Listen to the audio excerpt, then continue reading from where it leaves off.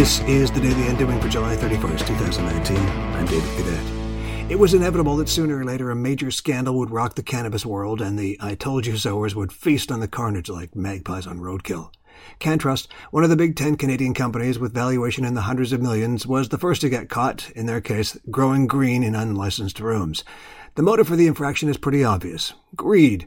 But greed only from the dismissed executives? How about greed from the investors demanding ROI? Greed from retailers demanding stock? Or greed from the Canadian government to earn tax revenue but unwilling to spend enough to regulate it properly?